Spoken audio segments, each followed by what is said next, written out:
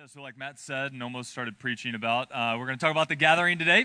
So turn with me to Hebrews chapter 10, verses 19 to 25.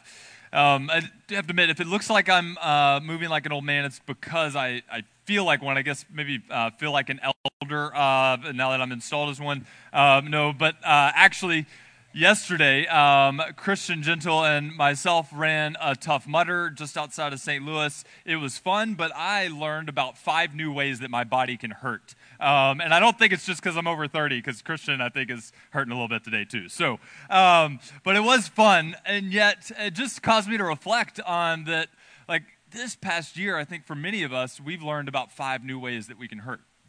Now, this past year was tough, right? For so many of us, it was turbulent, and I don't even think I have to begin to list off ways that it was, because you're thinking through about 3 or 4 at least that you experienced. And the isolation of COVID just made it that much harder. And loneliness and anxiety and depression amongst people across the board is on the rise. It's because we've been built for community. Like God has created us. God is a community, right? Father, Son, and Holy Spirit. One God, 3 persons, and He's created us to live in community. And so we need this gathering, right? And that's what we're talking about. Like, we need to be living in a community always throughout the week, but we're supposed to gather in this. And so we're going to dive into that. And it's not just, like, the gathering is not just beneficial and so, like, a religious obligation that we've got to follow, that just going to give you some rules as to why you've got to do it. That's not what we're going to talk about primarily today. Yes, it's commanded to us, but man, it's a gift. And we get to see, like, kind of a little picture into that. And Harvard just recently did a study. They've got this program on human flourishing. And so it's not religious at all, right? Harvard secular school. So this program wasn't looking to support what they found, but it is what they found regarding religious gatherings. It said the study showed that women who attended religious services at least once per week had a 68% lower risk of death from despair compared to those who never attended services. Men who attended services at least once per week had a 33% lower risk of death from despair. Then another study done by the same lead guy, I don't really know how, Vanderweel or something like that is his last name. Probably mispronouncing that. But in the Journal of Epidemiology, they published this other one. It said that religious service attendance was also inversely associated with a number of psychological distress outcomes, such as depression and anxiety, hopelessness, and loneliness. And it was positively associated with psychological well-being outcomes, all right? Life satisfaction, social integration, and purpose in life. And these findings, like from a secular place, right, is just the tip of the iceberg as to the incredible gift that God has provided to us when He says, don't neglect to meet together.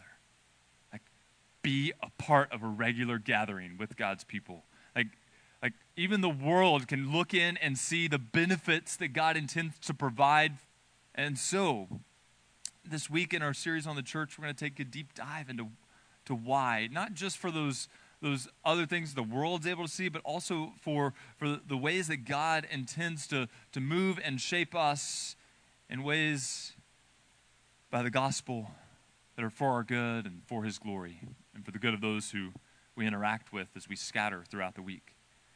And for so many of us, weekly habit that we grew up with. All right, it was just kind of one checklist or check mark on a list of tasks that we needed to do to be good or to be a good Christian or whatever it may be. Or maybe you just went because you were forced to growing up. Right? For others of us, we're like, oh, it's nice. I kind of like it. I like seeing people, but is it really necessary? All right, I can see sermons online. Like I can get a message. I can get much better preaching than this guy that's standing up here today online in lots of different places, right? Maybe you're a SALT student and you're thinking, like, can't Thursday nights just be my gathering? Like, is that like what the same thing is what we do here? Like, do I really have to then come here as well? And so we really want to dive into what is special about what happens here. with all of God's people, cross generations and cross diverse ethnicities and diverse backgrounds. Like, why is this special? What is God doing here with pictures of baptism and the Lord's Supper and all of the aspects of what we do here? Why is it such an incredible gift from the Lord? And so let's read first from Hebrews chapter 10, verses 19 to 25, begin to unpack this incredible gift. Therefore, brothers and sisters, since we have confidence to enter the holy places by the blood of Jesus, by the new and living way that he opened for us through the curtain, that is, through his flesh, and since we have a great priest over the house of God, saying in light of all of that, let us draw near with a true heart and full assurance of faith, with our hearts sprinkled clean from an evil conscience and our bodies washed with pure water. Let us hold fast the confession of our hope without wavering, for he who promised is faithful. And let us consider how to stir up one another to love and good works, not neglecting to meet together, as is the habit of some, but encouraging one another, and all the more as you see the day drawing near. This is the word of the Lord. Let's pray. Father, we just ask that, Lord, the reading of your word and the preaching of your word, God, would just have, Lord, your hand of blessing on it today. That your spirit would work and move in our lives. Give us ears to hear and eyes to see. God, I pray that you would fill me to preach with the power of your Holy Spirit, not by my own strength, but by yours, and the grace of Jesus. God, just work and move. Lead us to appreciate all that Jesus has done for us. Lead it to love one another well, to glorify your name. God, I pray that as we hear your word, that we would be transformed today for your glory and the good of others. And I pray all of this in Jesus' name. Amen. So before we can recognize the beauty of the gift of the gathering and why it's so vital to the Christian life, we've got to recognize that this past year, though as hard as it was, it's not just a one-time aberration. Even as gathering with people becomes normal in all kinds of settings again, there's a significant reason that we need to gather as the church. And what we see it here in this passage with the last phrase, but before I get to that last phrase, I just want to set a little bit more context. The verses 19 to 25 that we just read in the original language is just one long sentence. All right, and so it's all hanging together. We've got periods and commas everywhere. That wasn't there in the original Greek, but so this was all just one long thought from the author that hangs together. And that's important because basically the first 10 and a half chapters of the book of Hebrews was this argument building up how amazing and how unique and how supreme the gospel of Jesus Christ is, and how beautiful Jesus is, and how he's unique. That's what the gospel is. It's the story of Jesus and why his life, death, and resurrection is good news for you and for me. And so all of that builds up to verse 19 where it says, therefore, saying in light of all of this, about the beauty of Jesus and the good news about him, since we have confidence to enter the holy places, and since we have a great high priest, he goes on and then he gives us three exhortations. He says, let us draw near, let us hold fast, and let us consider. But he ends all of that with this one little phrase and says, do these things all the more as you see the day drawing near. Do you see the day drawing near? What is he talking about there? You meant some of your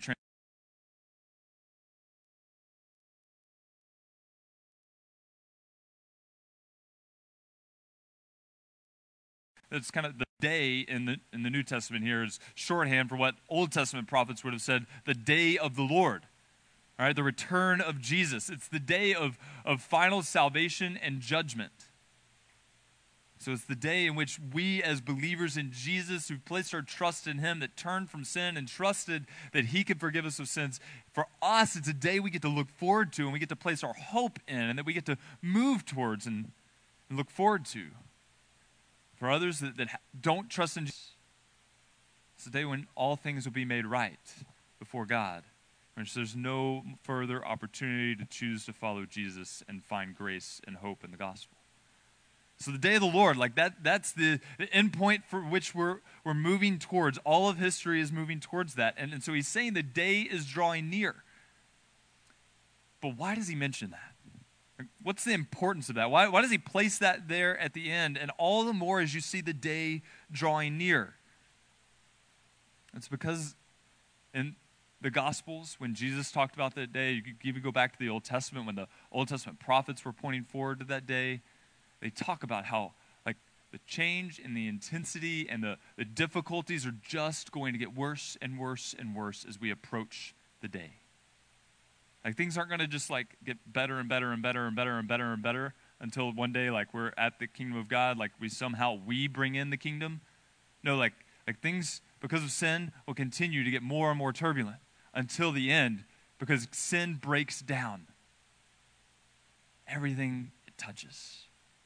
And then one day Jesus will come and make it all right. And so the day helps us to realize, he brings it to the fore here in verse 25 to remind us of the problem that we face. That the instability that we've seen over this past year and the instability we see in life, the instability we face is only going to continue to increase.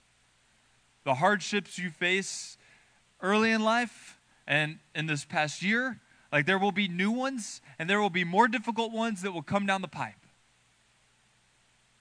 We don't know what they will be, but the instability we feel is not going away.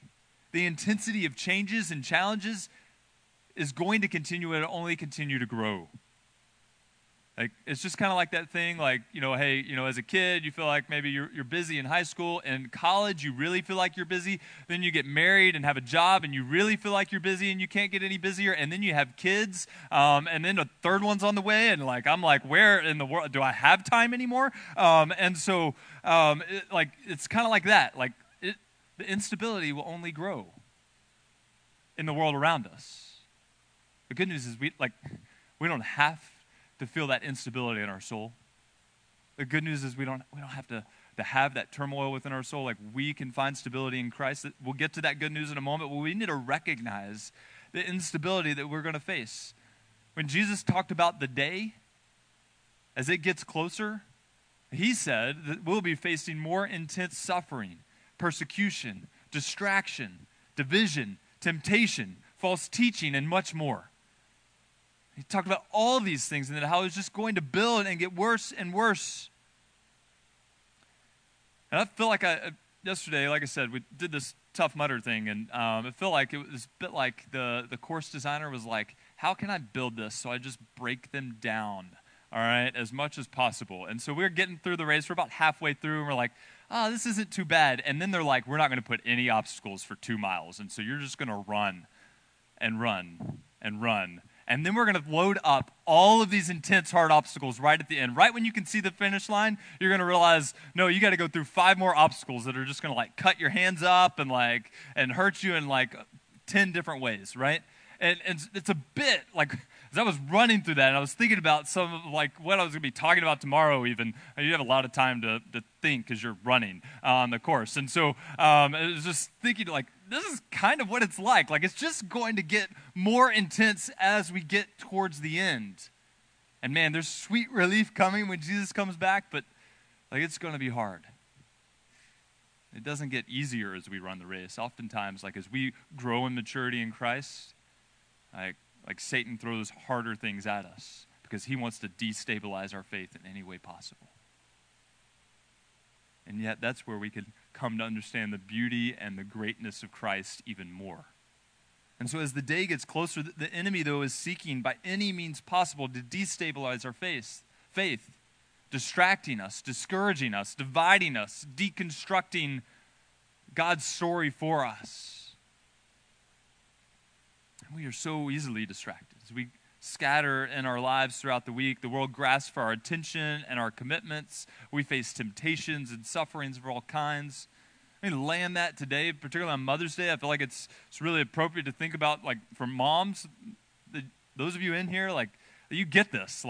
There's a million things coming at you, and then your kids come up with 5 new ways, like, to throw curveballs at you in the middle of an already hard week, right? Like, I watch it all the time with my boys, right? We think they can't do anything crazier than what they did last week, and then they'll come up with something new, right? And you're just exhausted.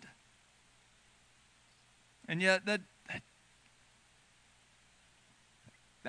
oftentimes can feel like it only gets more exhausting. And those of you that are longing to be mothers, and you can't yet, you don't know if you'll be able to, that pain that you're feeling, facing suffering and struggling with that longing. Those of you over this past year that maybe you lost your mother, you're wrestling with the grief and the pain and the brokenness that sin has caused. Students, you've gone through a year in which it's just like you don't, like, week to week, like, things are changing and how your classes are handled and, like, what it's going to look like. And you went from, like, paying a ton of money to come to a school in person, and now all your classes are online, and you got to adjust to, like, doing class online. And for some, that's great. And for others, you're like, this is the worst thing in the world, right? It's difficult.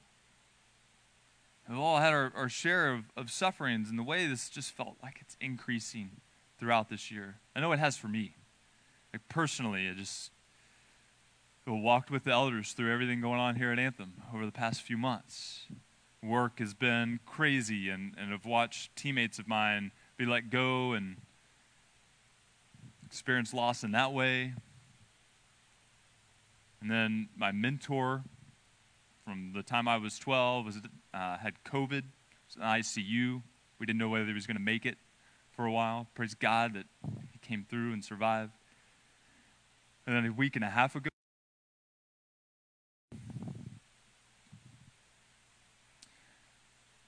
one of my good friends from Southeast Missouri, 41-year-old, 3 kids, guy who taught me how to run these and train for Tough Mudders and obstacle course races, passed away from pancreatic cancer.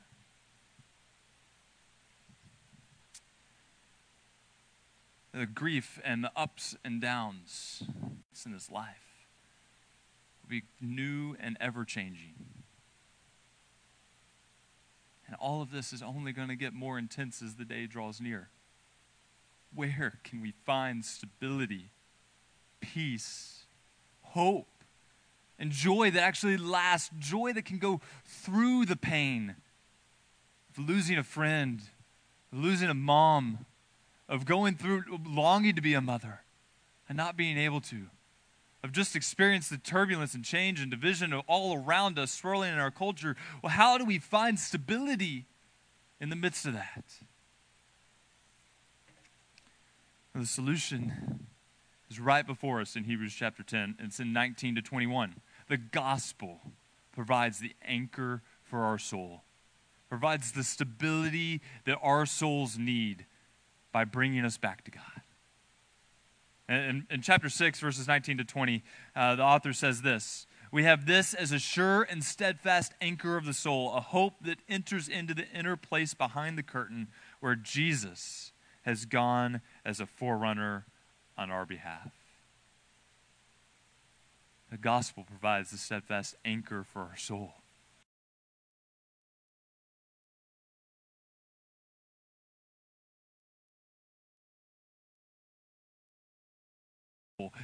That's the only story that can make sense of all the change and the challenges that we face and provide the solutions that we need. It's God at work through the gospel, who is the only one who can sustain and satisfy your deepest longings. It's God's unchangeable character and his unchanging word that give us confidence in an ever-changing world.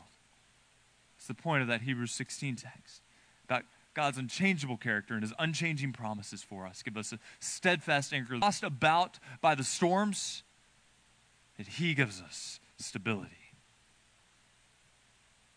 that lasts. It's God and his gospel that provide life and meaning, hope and peace, and a steadfast anchor for our soul. How does it do that? It's Jesus' life, death, resurrection, and ascension. Because the gospel is simply the story of Jesus. Yes, it's good news for us because we're sinners, and what he did and how he lived, it has incredible, amazing ramifications for us if we turn and trust in him. And it's as simple as that, because it's a free gift of God, totally and completely by grace, so that we can't boast, but he gets all the glory. And we trust in what he did, but it's all about Jesus. It's the gospel of Jesus Christ. It's the good news about him, that he came and lived a perfect life. He died the death that we deserve. He went to the cross. He became our substitute. He didn't deserve to die at all. And yet he went to the cross, and he didn't just bear physical pain for you and for me. He bore spiritual pain. He bore the anguish of being separated from God. Sin does. It separates us from God's presence. And that's what we all experience as sinners and sufferers in this world, is separation from the only one who can give life that lasts. And Jesus went to the cross, and he cries out, my God, why have you forsaken me?" It's not because the whiplash was so painful. And it's not because the nails in his hands hurt so much and he could barely breathe. Though all of that's true. But it's because he felt the relational separation from God, the Father. As all of God's wrath was poured out upon him for our sins, he became our substitute so that we could be brought back to God. He did that for you and for me. And then when he was buried, he rose from the grave 3 days later to prove that what he did on the cross has the power to put death and sin in the grave for good. And then he ascended to the Father. 40 days later, he ascended to the Father, and he sits at the right hand of the throne of God before him now so that we can come to him, and he is our high priest sitting next to him. That's what verses 19 to 21 talk about here. That Jesus, through the good news of the gospel, through what he did in his life, death, resurrection, and ascension, they give us access to God's presence and provision. The good news of the gospel is that Jesus gives us access to God's presence and provision. Verse 19 and 20. Therefore, brothers and sisters, since we have confidence to enter the holy places by the blood of Jesus, by the new and living way that he opened for us through the curtain, that is, through his flesh. Let's take that piece. Those two verses right there, it uses a lot of language that maybe we're unfamiliar with. The holy places, right? The curtain. What is all that talking about?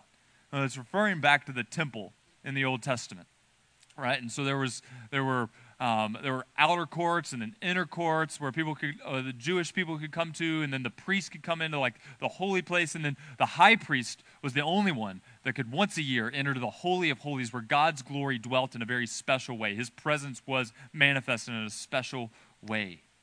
And what Jesus did, and there was this huge curtain that set between the holy place and the Holy of Holies where that special presence of God dwelt. And when Jesus was on the cross in the Gospel of Matthew, it actually recounts how when he died and breathed his last breath, that curtain ripped in two from top to bottom, showing that Jesus has given access through him, through his flesh, through his death, into the Holy of Holies. That we all, through Jesus, get access to the presence of the God of the universe, the one that we were destined to be separated from forever because of our sin. And he's a holy God, and if we were in his presence in our sin, it would be just and right to snuff us out right there. But instead, God sent his Son. God himself stepped down in Jesus Christ and took on that for us so that we wouldn't have to experience that. He took it on because only he could bear that. And he did all that so that we could come back into his presence. And so the gospel provides an anchor for our soul because Jesus gives us access back to the presence of God, the one who can give life and give it abundantly. We get to dwell with him and gives us his Holy Spirit so that we walk with him 24/7 if we've turned and trusted in Jesus. But he also gives us a special gathering with his people, not just saving us as individuals, but also intending for us to gather as a people to enjoy his presence in community. He's given us special access to the presence of God by what Jesus did. And so we come together like the Old Testament people of God, like the people of God throughout all history, so that we can rejoice together, so that we can mourn together, so that we can step into God's presence and enjoy him for who he is together and find that anchor for our soul in the only unchangeable thing in the entire universe, in the person of God. And so Jesus gives us access to God's presence, but in then verse 21 it says, and since we have a great high priest over the house of God. It's that language of high priest, or a great priest. It's the idea of like the priest was the one that did go into the Holy of Holies. All right, back in the Old Testament. And now Jesus, because he's ascended, he sits at the right hand of the throne of God, is how it recounts that elsewhere. And so Jesus is before God as our intercessor. So that when we pray, like Jesus is on our behalf, then sharing our request to the Father.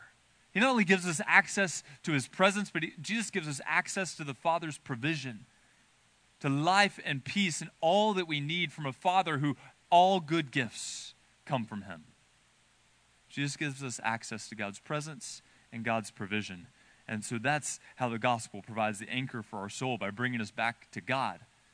And how incredible it is that we have access to the presence and the provision of the God of the universe. It is so easy to take that for granted. It is so easy to just kind of like burn right past that in our day-to-day lives. Forget how special it is that the God who created everything made a way for you to be back in a relationship with him. Yes, to walk in that relationship 24/7, to have his indwelling presence with us all the time, but then also to have this gift of the gathering in which we enjoy his presence together.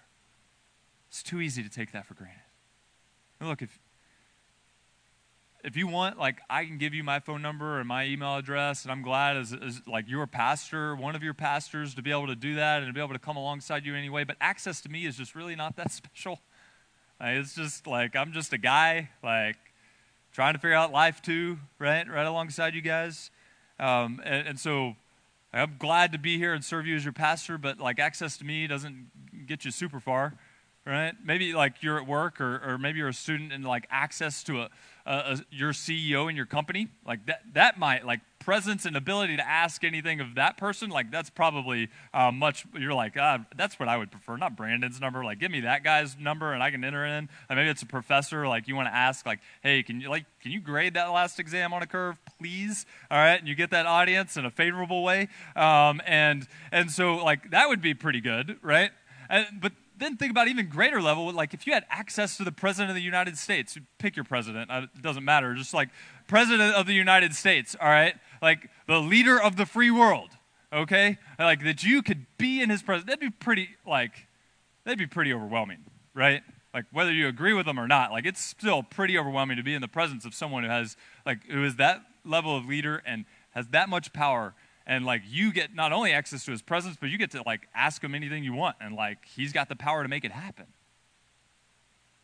Just about. But far more powerful than a president or CEO or certainly myself.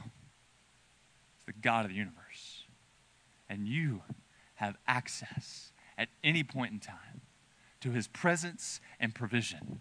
And we get to revel in that together. We get to step in and have a week in and week out, a special time in which we get to enjoy God's presence and provision together. Because it's in light of that gift that we're given this call together. In verse 25. Come back to chapter 10. So in verse 19 it says, therefore, since we have access to God, and since we have access to God's provision through Jesus, then in verse 22, 23, and 24, it gives three let us blank, like exhortations here. And it says, not neglecting to meet together, as is the habit of some, but encouraging one another all the more as you see the day drawing near. Like it's in light of this incredible gift in verses 19 to 21 that we're called to not neglect to meet together. It's a call to enjoy the gift of God, of God's presence and his provision for us as a community, and for us to do that in community. It's a call to be anchored in God in the midst of a turbulent world. It's a call to gather for the sake of your perseverance in the faith, as well as those surrounding you in this room. It's a call to gather for the sake of our stability in the faith, our enjoyment of our God and the life and the abundant life that he offers to give us. It's not just a call to gather for the sake of stability, but even more than that, for flourishing in the gospel. And so why do we gather? We gather to remember and realign our lives with the gospel. We gather to remember and realign our lives with the gospel. We don't neglect to meet together because of what came before it, right? Because of the good news of the gospel in verses 19 to 21, it's given us these incredible gifts. We are to act in this way, 22 to 24.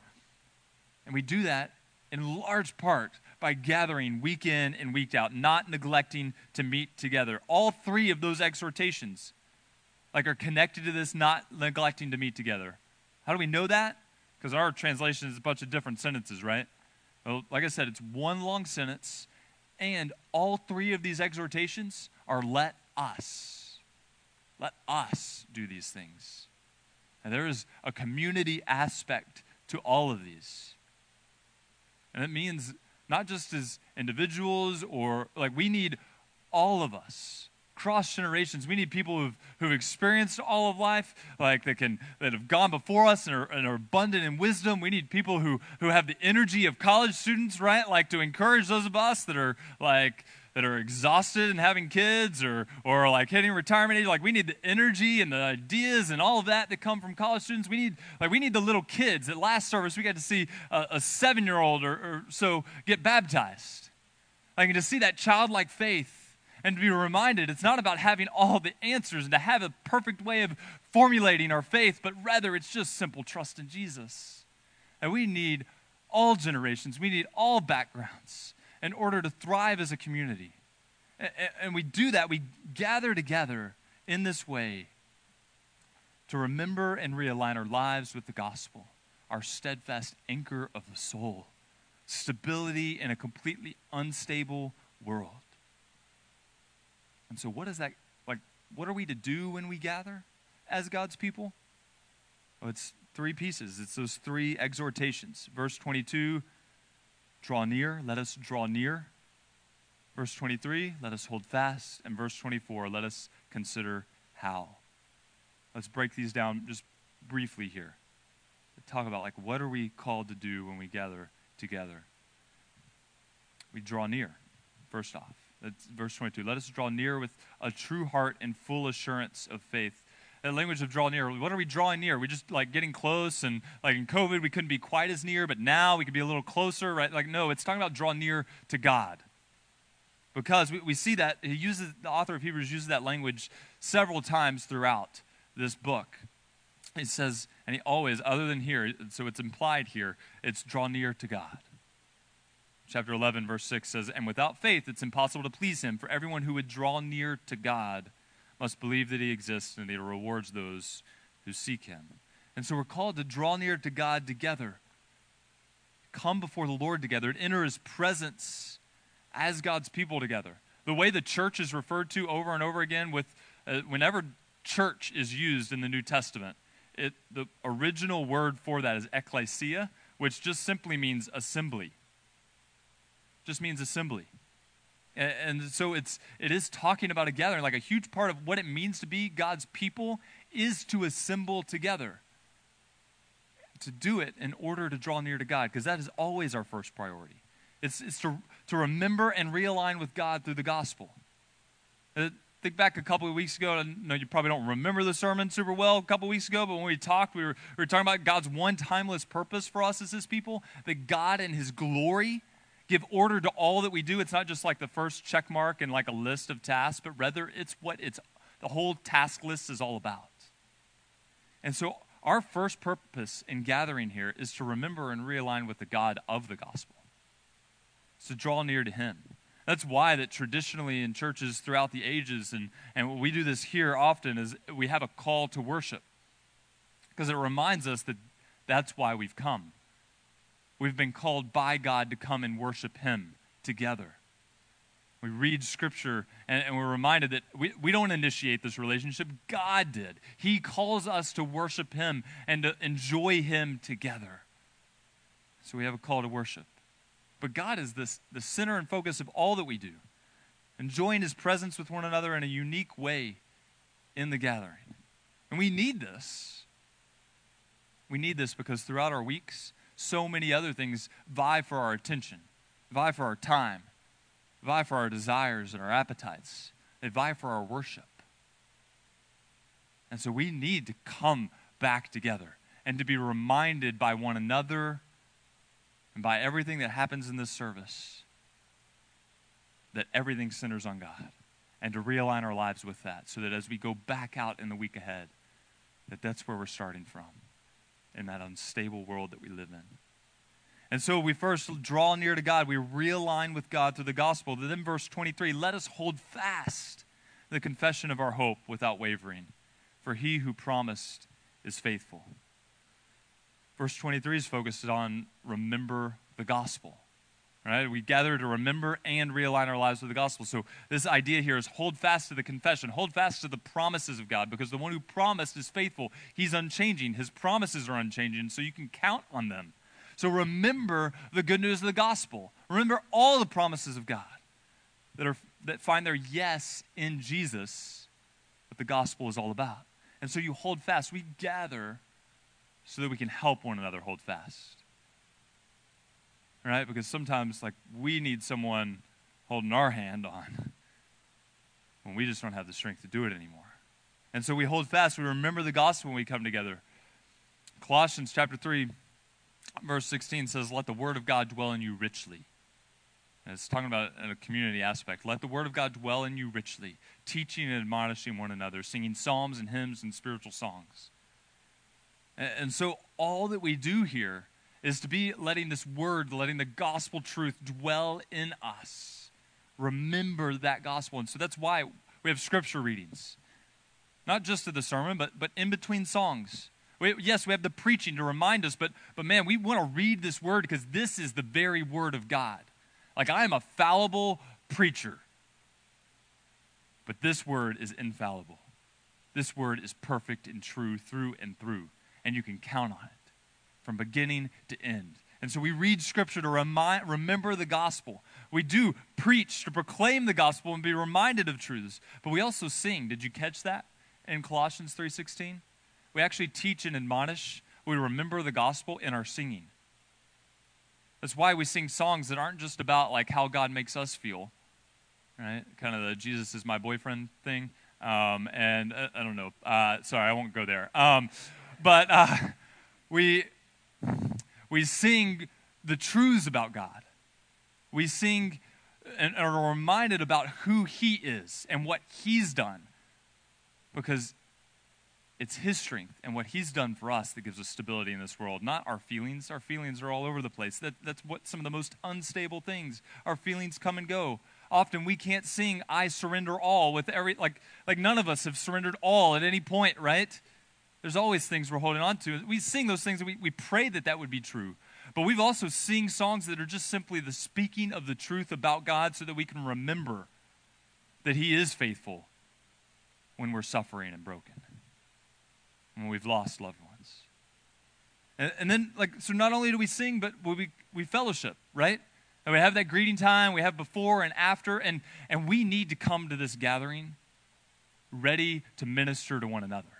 It isn't just Brandon that gets up here and preaches, or Matt or others that get up here and preach, and that's the communication of the word, or even the singing. But actually, we're all called to come and encourage one another all the more as the day draws near. And so we need to be I need you guys, and you need me. We all need one another to be in this word throughout the week so that we could bring God's word and remind one another of the truth of the gospel as well. This isn't pastors are here to equip the saints for the work of the ministry. And so it is about what we do for one another in that fellowship. We help one another hold fast. Not just your pastors, or ministry leaders or SALT directors. But we come together and we help one another hold fast.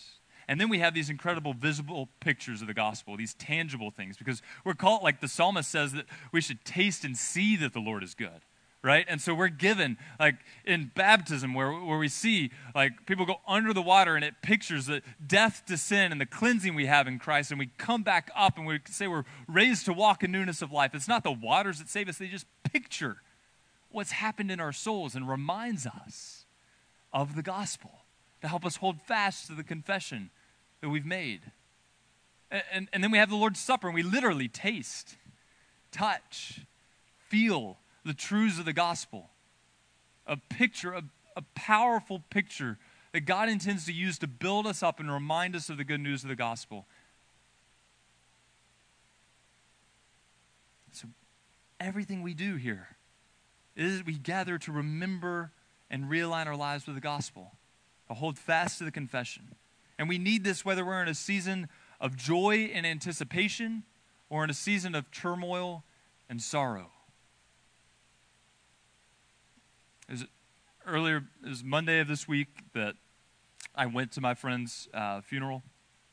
And after that, I was trying to turn my attention to prepping to preach this weekend and was just, I don't know if I can do it. I mean, I was talking to Matt at one point, like I don't know if I'm going to have the strength to get up there. I don't know if I can even like work my thoughts out enough. And I was just reflecting on what this is all about, though, is that it's not about me having the strength on my own. It is about the Lord's strength, but it's also like it's about the strength of this body. And is that like it's not about like having everything together when you get up here. It's not about having everything together when you walk in these doors. We desperately need one another to remind us of the truths of the gospel. I need to look around this room and hear the voices sing this week what feels like more than ever. As I just heard us singing before I stepped up here, the voices were ringing out that Jesus put death in its grave. Praise God. I'll get to see Ryan one day again. I needed to hear you guys sing that today. And that gave me strength as I stepped up here. And like, we need one another to remember the gospel because sometimes it's hard to hold on in those seasons. So we don't come in here faking it till we make it, all right? It's not what it's about. We come in here knowing that we need God and one another to remember and hold fast to the confession, but also to realign with one another, to realign with proper relationship with one another. Verse 24, it says, and let us consider how to stir up one another to love and good works. It's we remember and realign our lives with the gospel in relationship to one another, to love one another well. And so there's opportunities to serve on Sunday morning. Right? So that we can remember that like we've been saved to worship God and to serve one another, to model Jesus' love for one another, to live that identity out, to humble ourselves. And like we have opportunities to do that so that we can realign our lives in service. Because our world around us is pressing us to be self-centered. It's pressing us in so many ways to be self-centered. But Jesus calls us to a selfless life. And so you can get plugged into a variety of ways to serve on Sunday morning so that you can realign your life. And in one small way, to realign your life with service of others. Now, these people that get up here and lead worship, like they're servants. Get this, for those of you that haven't woken up before like 8 a.m. in a really long time, all right, you come to the 11 or 10:45 service, so like you're trying to sleep in on Sundays. Like this worship team that's up here serving you guys got here at 6:40 this morning. They're serving. Yes, they enjoy what they do, but that is an act of service on a Sunday morning, a weekend morning, especially as finals are approaching for many of them, like to get here and give that extra energy for us. And we do that because Jesus first served us, right? And so there's serve in a variety of ways. We have the greeting time, right? To remind us we've been saved not just as individuals, but into a community. And then we send out from here because yes, like we gather but as the church, but we don't just suddenly not become the church when we're not gathered. We're then sent out to scatter amongst the world to be able to take the gospel to those who don't yet know Christ. And so we need these to remind us of our identities as family with one another and missionaries of the world to grow in these identities. And so we gather to remember and realign our lives with the gospel in a variety of ways. And to wrap up this morning, I'd take us back to Tough Mudder for a second, because I can kind of just like feel all the pains every move I make, so I can't get it off my mind completely. Sorry. But at the beginning of Tough Mudder, they actually they bring us all to the starting line, and there's this huge group. And I came with Christian, and that was my teammate in my mind. But they actually brought us all together and like, look around. You may have come with one or two people, but all of these people are your teammates now. And then they started talking out, and they started laying out these rules, and, Tough Mudder is kind of intense, and so they're like, look, if you find someone face down in the mud and they're not moving, like not going anywhere, like that person's your teammate now. Like you need to, like they tell us the proper way, don't move them and all this sort of stuff. I don't know. Thankfully, you don't provide first aid. But so they're like, do this, and like they're giving us like how to operate on the run, and then they like prep us to launch out and race together as a team, setting the prize before us of the finish line. And yes, they're like, man, it's going to be tough. But when you get to that finish line, man, it's going to be amazing. And you're going to have conquered this, what seems like unconquerable thing right now. And you're going to have victory. And they send us out in a much better way. In a much better way. We get to do that on a weekly basis right here. Like, yes, Hebrews 11 talks about all these great heroes of the faith, and then chapter 12 says we're surrounded by so great a cloud of witnesses. I'm talking about them, but it's also talking about us. You get to come in here and be surrounded by such a great cloud of witnesses for a race that's set before us in an unstable world. And it's the gospel that can provide the steady anchor of our soul. And so let's just finish with Hebrews 12 as this reminder. Therefore, since we are surrounded by so great a cloud of witnesses, let us also lay aside every weight and sin which clings so closely, and let us run with endurance the race that is set before us. Looking to who? To Jesus, the founder and perfecter of our faith, who for the joy that was set before him endured the cross, despising the shame, and is now seated at the right hand of the throne of God. Let's pray. Father, we praise you for all that you've done for us in Jesus Christ. We thank you for the good news about Jesus that's, Lord, saves us from our sins, that provides us life for all of eternity with you, and provides us stability in the midst of an unstable, ever-changing world. God, I pray that if there are people here that have never trusted in you today, God, that they would trust in you and find the only place of stability and peace and joy and life everlasting. But for those of us that know that love, that have experienced that in Jesus, God, I pray that you would help us be committed to one another, be committed to this gathering so that we would continue to grow in our stability in you, that we would continue to find peace and hope in whatever season we're walking through, and that we would help to provide that for one another by the good news of the gospel. And I pray all of this in Jesus' name. Amen.